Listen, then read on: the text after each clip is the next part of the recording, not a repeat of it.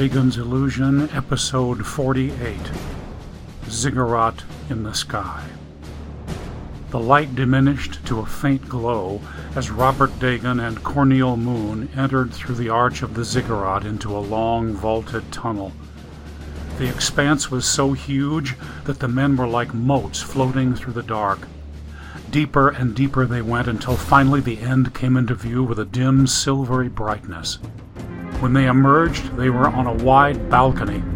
In front of them stretched a chamber so immense that the distant reaches were not visible. The walls were translucent, and the only illumination came from the brilliant moon outside. Dagon was staggered. Over him came a creeping horror. He was above a vast tomb. On the floor below lay thousands upon thousands of huge crystal caskets, and in each rested a monstrous form.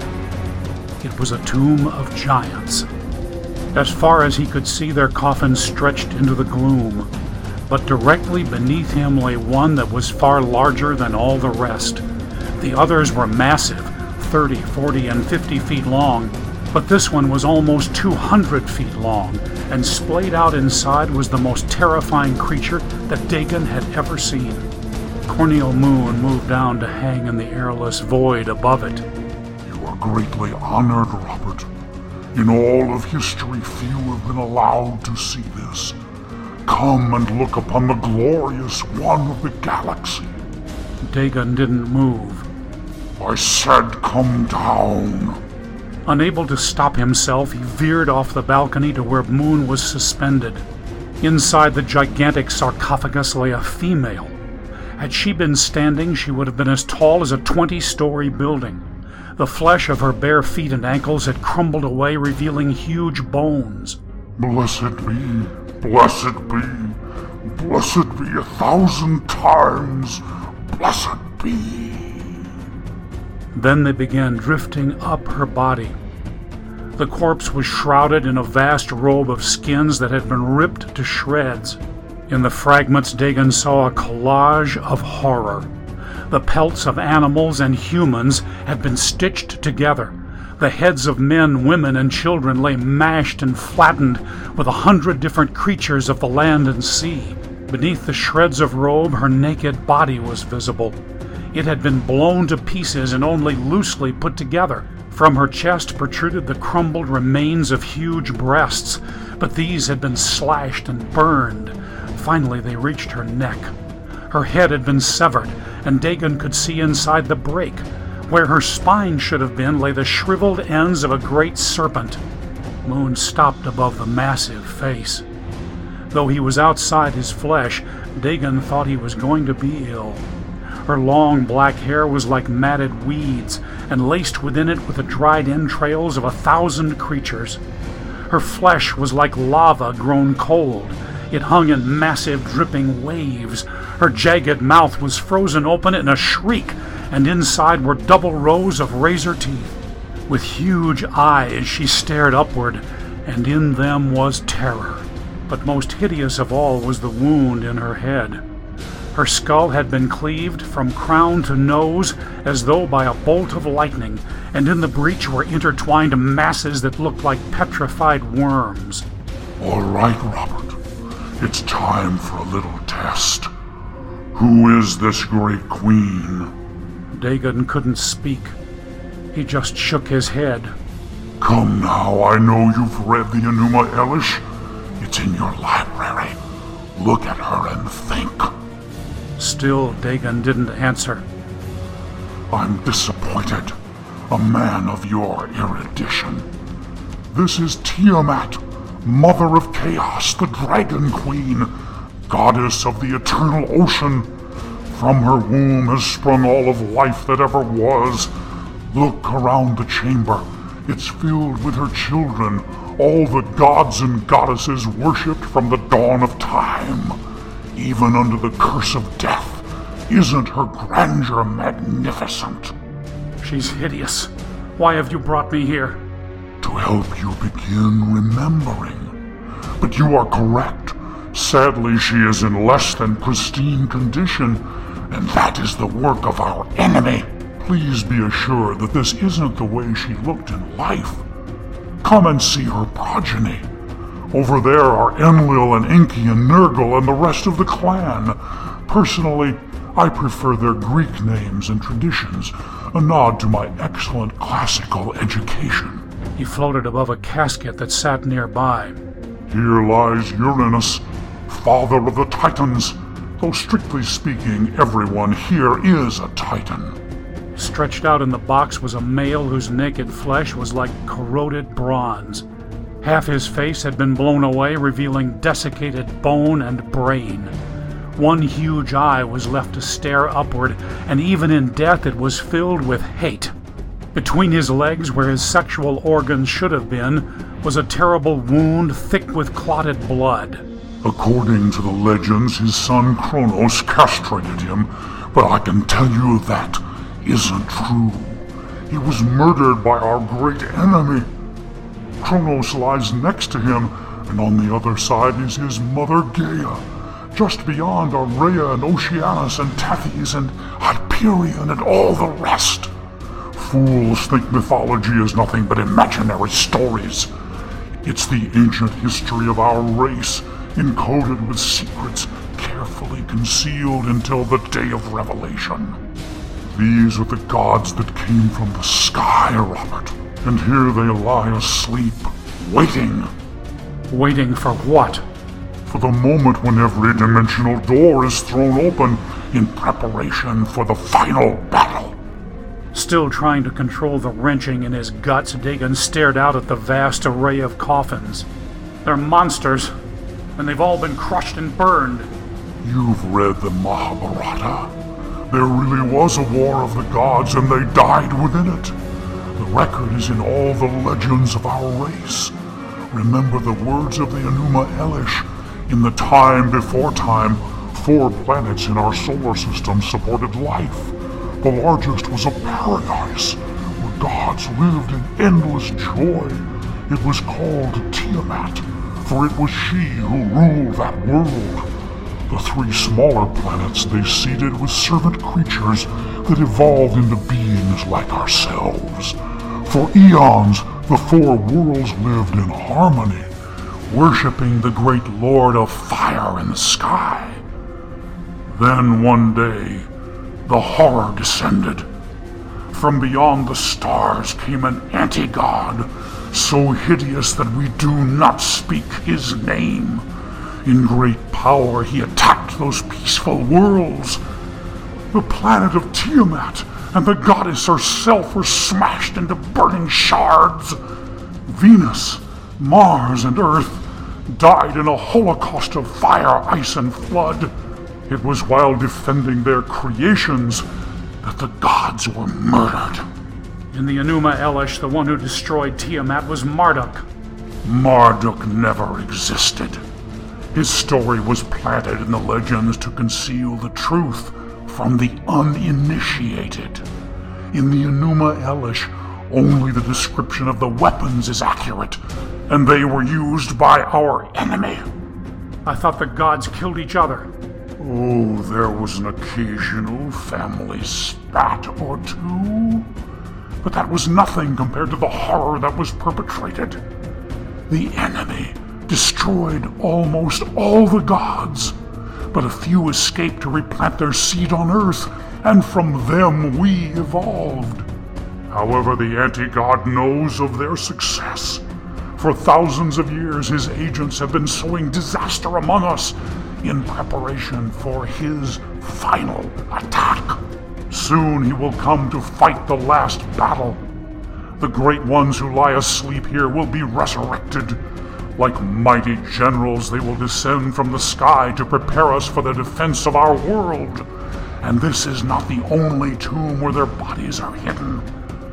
There is one on Earth, but all will rise together, and this time we will be victorious. Dagon stared at him. How do you know that? Obviously they didn't do so well the last time. For many centuries we've been preparing. We've searched out the ancient secrets. we found the tablets of the destinies, and through the power of the universe, our weapons on Earth are connected with the stars. The invisible wisdom of Anne is in our hands. Robert, we know you better than you know yourself. Like us, you have been searching, reading, touching the edges of eternity, because something inside you has whispered that there is knowledge beyond. It's time for you to receive it. It's time for your eyes to be opened. Look up. Dagon looked. The darkness faded until he could see straight through all the levels of the ziggurat to the very top. At the pinnacle, so far away it seemed almost in a different universe, appeared a circle of fire. But it was the strangest fire that Dagon had ever seen, because there was no light in it. Instantly, every level of the pyramid blazed with millions of stars, as though the universe had shrunk and entered the chamber.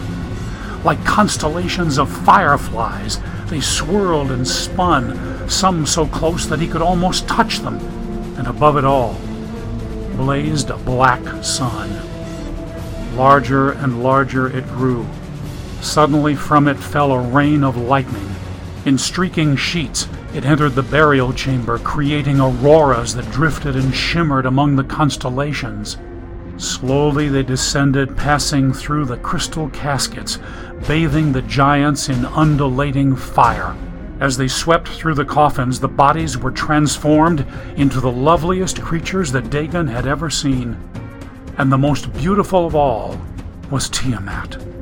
In regal splendor she lay unscarred, unbroken, the true queen of the universe. No longer was her robe of gristly skins. It was woven from the thread of rainbows, and auroras glistened in her golden hair. Her face was soft and gentle, and her eyes were filled with love. Then fire rose from every coffin until the chamber was drenched in glory. No longer was it a tomb of hideous giants. It was a temple of angel gods. An aurora swept over Dagon, and he was filled with blazing ecstasy. Crying out, he swirled and danced and sang, worshiping in the language of heaven. Finally, unable to bear any more, he fell sobbing beneath the glory of the black sun. As quickly as it had appeared, the vision ended. Once more, the bodies in the coffins became broken horrors, and the room grew dark. Dagon struggled to stop trembling. "Oh God, oh God, oh God," was all he could say. Moon bent over him. What you have just experienced was illumination. For a single moment, your mind became what it was always meant to be. Every temple ever built was but a tiny symbol of the majesty and wisdom enthroned within this holy place. When the great battle is won, this greatest of all temples will descend to rest forever upon the earth. All people will come to worship here, and all will be illumined. It's what the gods desire for us. It's why we were allowed to evolve. But our time here has ended. Get up, we must go. Slowly Moon led Dagon out of the chamber. As they passed through the darkness of the tunnel, his senses began to return. When they were outside, he looked up at the stupendous ziggurat. Moon turned to him. Robert, listen to me. The life that you are leading is not the first one that you have lived. Though you don't remember them, you've lived thousands of lives before this one. In the time before time, you were one of the great human leaders in the cosmic war. You chose for those memories to sleep, so that through the cycle of death and rebirth, you could attain even greater wisdom. Now it's time for all the memories of all your lives to awaken and become one. That can only happen through initiation. Dagon stared at him. Why should I believe that? Whether you believe it or not, it's true. Who is this enemy that's coming? I'll show you. Once more it felt as though they had been caught in a mighty wind. In a single moment they streaked far from the ziggurat, deep into the blackness of space, until Earth was nothing but a tiny point of light. Here they stopped. Dagon couldn't help but look behind him. The silver cord was still attached, stretching far, far away. Suddenly, from the darkness, came a roar that shook the universe, and a great gash ripped through the heart of the stars. Within it appeared a vision so terrible that Dagon thought his life was over. In the gash stood a vast city with shimmering walls of white-hot light. Just to look at it scalded his eyes. Screaming, he covered them and turned away, but Moon pulled him back. Look at it, Robert! I know it's agony, but the damage won't be permanent and you must see! Instantly, an invisible force jerked his hands from his face and peeled open his eyelids. He screamed. The city was like a vast cube. Before him loomed a wall that went up forever, and in it were 4 massive gates that raged with living fire. Slowly they swung open, and inside was the horror of the universe.